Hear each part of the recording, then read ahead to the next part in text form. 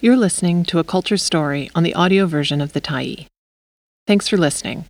The Tyee is a nonprofit newsroom that is funded by our audience. So, if you appreciate this article and you'd like to help us do more, head on over to support.thetyee.ca and become a Tyee builder. You choose the amount to give, and you can cancel at any time. Be Brief and Tell Us Everything. By Rob Taylor, October 28, 2022. I love the poem Overnights in the Hospital by Vancouver poet Eli Sawatsky, for what it says and how it says it, and also now for where it says it. As part of the 26th edition of the Poetry in Transit program, Sawatsky's poem can be found on buses and the Skitran in the Lower Mainland, and soon on buses around the province. I envision riders boarding the bus late at night at Royal Columbian or St. Paul's or Royal Jubilee and looking up to find the poem waiting for them between transit maps and community college ads. Overnights in the hospital. I have slept in the snow. In a greenhouse. On other people's couches. In a hammock. I've slept in the seats of cars, trucks, buses. On the Trans-Canada Highway, on goat paths. Gravel roads. I've slept in the sun. In a bathtub. On someone's balcony overlooking the lake. In an orchard, a screen porch, an army barracks, and once. On a fold-out bed in a trailer, a spotted horse. In the yard outside, and buttercup dust on my knees. Not in the chair beside my father's bed. This is what it is to be awake. I imagine an awareness rising in these weary passengers, engendered by a mere 95 words spread over 14 lines, the awareness that they do not carry their story alone. I was 13 when BC's Poetry in Transit program was inaugurated in 1996, and I hope the program's founders envisioned a young reader-writer like me, lost. My father had died the preceding year, and seeking a way to be found through language. That first year featured poems by celebrated BC poets Patrick Lane, Phyllis Webb, Kate Braid, Tim Bowling, and others. Theirs were the first contemporary poems I'd ever read. I was struck by Lane's poem, where he wrote of the imagined mountain one climbs, and the peace he feels before descent.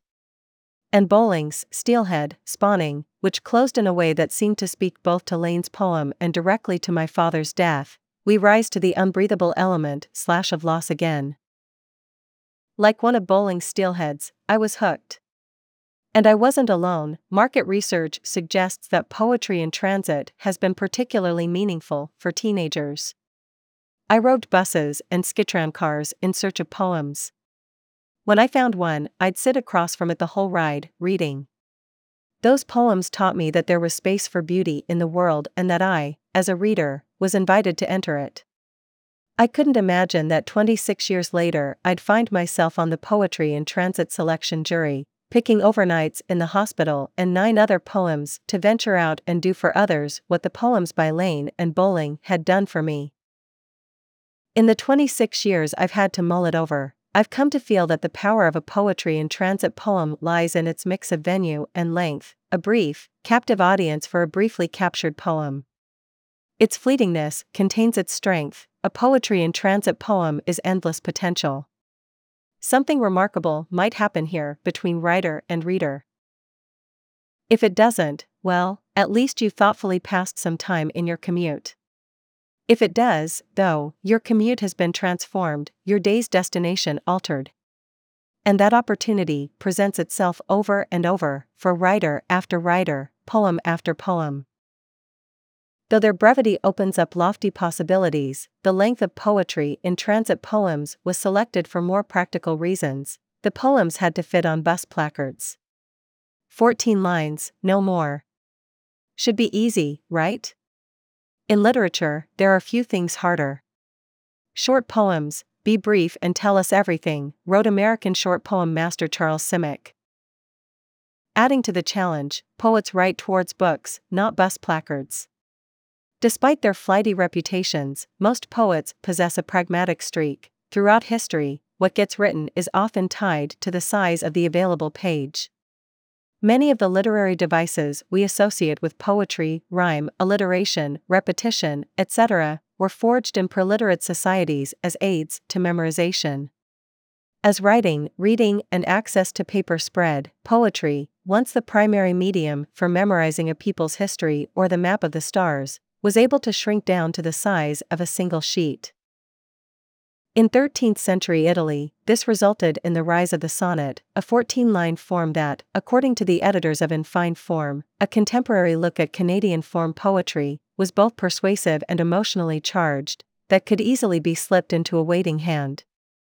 Around the same time in Japan, renga, a form of linked verse composed on 4 precisely subdivided sheets of paper, began its rise to prominence. The opening contribution to a renga session, which we now know as a haiku, was written on kaisher, or pocket paper. And the prize for winning a renga session? You guessed it, paper. As printing technologies spread and democratized over the coming centuries, poems lengthened and shrank with the dimensions of the common printed page. It's striking to notice, flipping through the average contemporary poetry book, how many page-length poems there are, and how comparatively few poems the length of sonnets or haiku remain. If we see the same blank space long enough, it feels natural to fill it. This presents poets submitting poems to Poetry in Transit with a problem. If you don't write short poems, how can you successfully trim your longer poems down to fit the shape of a placard? As a juror who's seen many such attempts, I've concluded that you usually can't. Every component in a poem is vital to the whole. Remove one bit and the whole thing disassembles. Here's former U.S. Poet Laureate Kay Ryan on this theme. A poem really has no beginning and end, although it does appear to. All the parts of a poem exist as a sort of plasma, simultaneously apprehended, existing in the mind all at once. Lengthy and humbling is the list of excellent poems, written by excellent poets, which have been rejected from Poetry in Transit because their plasma drained out during the surgery. The poems that find a natural home in Poetry in Transit are those intentionally written for a smaller page. Some channel an older time of pocket paper, as in Matsuki Masutani's Minimalist at a Party, but increasingly, these poems are shaped by the dimensions of a new, digital page, the little white Instagram square which launched Canadian poet Rupi Kaur to the top of the New York Times bestseller list, and, following behind her, a legion of forgettable copycats. The dividends of that new page are beginning to show in Poetry in Transit poems as well. One of this year's poems, Barahladix and New Economics of Care, harnesses all the good of Instagram poetry, direct, sparse, emotionally open, while avoiding the bad, cliched, overwrought, accompanied by photos of autumn leaves or cigarettes. Excerpts do make their way into Poetry in Transit, but they often find a sneaky way to pull it off, poems constructed with detachable parts. Which brings us back to Elie Sawatsky's Overnights in the Hospital. It's that rare exception, an excerpted poem that thrives despite its truncation. What you'll read on the buses is 14 lines from a 29-line poem, which was originally published in Sawatsky's debut collection None of This Belongs to Me.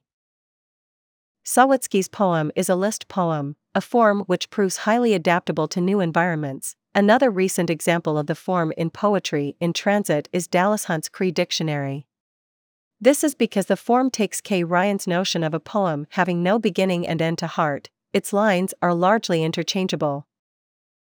List poems are, fundamentally, acts of attendance to the world. Here is a thing that matters, and here is another and another and another.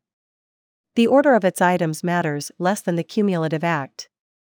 As Sawatsky's speaker sits beside her father in hospital, we sit beside her, listening, recalling, merging her memories with our own, all the places we've slept, or have found ourselves unable, creating a story that is no longer fully Sawatsky's and not yet entirely ours. In reading a list poem, we collaborate with the writer to conjure a story where it seems none existed. It goes without saying that there isn't much room for narrative in 14 lines. A list poem gets around this by giving us the raw material for a narrative, key items, or observations, or plot points, with all the watery connective tissue sucked out. The poem then waits for us to rehydrate it, replasma it, perhaps, with our attention. A lesser version of Overnights in the Hospital might read, At my father's beside I realized the comfort I've felt all my life, which allowed me to sleep easily in far-flung places, was only possible because of his steady vigil over my life. Now, the roles reversed, I see that security may be lost to me forever. Insert the line breaks where you will. That poem may be emotionally accurate to the poet, but it means less to the reader, as we haven't been given the space to arrive at our own unique feelings. The feelings above are mine, shaped by my experience of my own father's illness and death. I don't know if they reflect Sawatsky's, it doesn't really matter if they do. This resiliency, the requirement that list poems leave fruitful gaps between their narrative details, is what allows them to be chopped in half and not only survive, but thrive. This isn't to say there's no loss in having a list poem. In Sawatsky's case, that loss is of the lulling a longer list invokes. In the full version of Overnights in the Hospital, we enter more deeply into the rhythmic listing of sleeping spots, so that when we reach the concluding line it shocks us into even sharper alertness. But the fundamental nature of the poem, the way it offers its disparate details for us to connect, remains unchanged. The challenge of the small poem is one of the greatest in poetry. That poets in British Columbia pull it off with enough frequency to fill our buses every year, by channeling forms old, new, and resilient, is cause for celebration. Perhaps for you, like me, that celebration comes in looking up and quietly reading a poem on the bus, then finding yourself subtly changed. To make space for poetry, even a mere 14 lines of it, enriches your life in and of itself, and also serves as practice towards larger acts, opening yourself to reflection, collaboration, and companionship in all their forms. This is what I needed so desperately when I was 13, pacing up and down buses in search of poems, and what I need just as badly today. Little openings that, if tended to, expand, little stories that, if watered, grow. I hope in your life you're able to find such openings, especially if at the end of a long and difficult day. May those moments, however they arrive, shock you from slumber and leave you truly awake. Thanks for stopping by the Tyee today. Anytime you're in the mood to listen to important stories written well, we'll be here. And if you'd like to keep independent media going strong, head over to thetyee.ca and click on the Support Us button to pitch in. Finally, big thank you to all of our Tyee builders who made this story possible.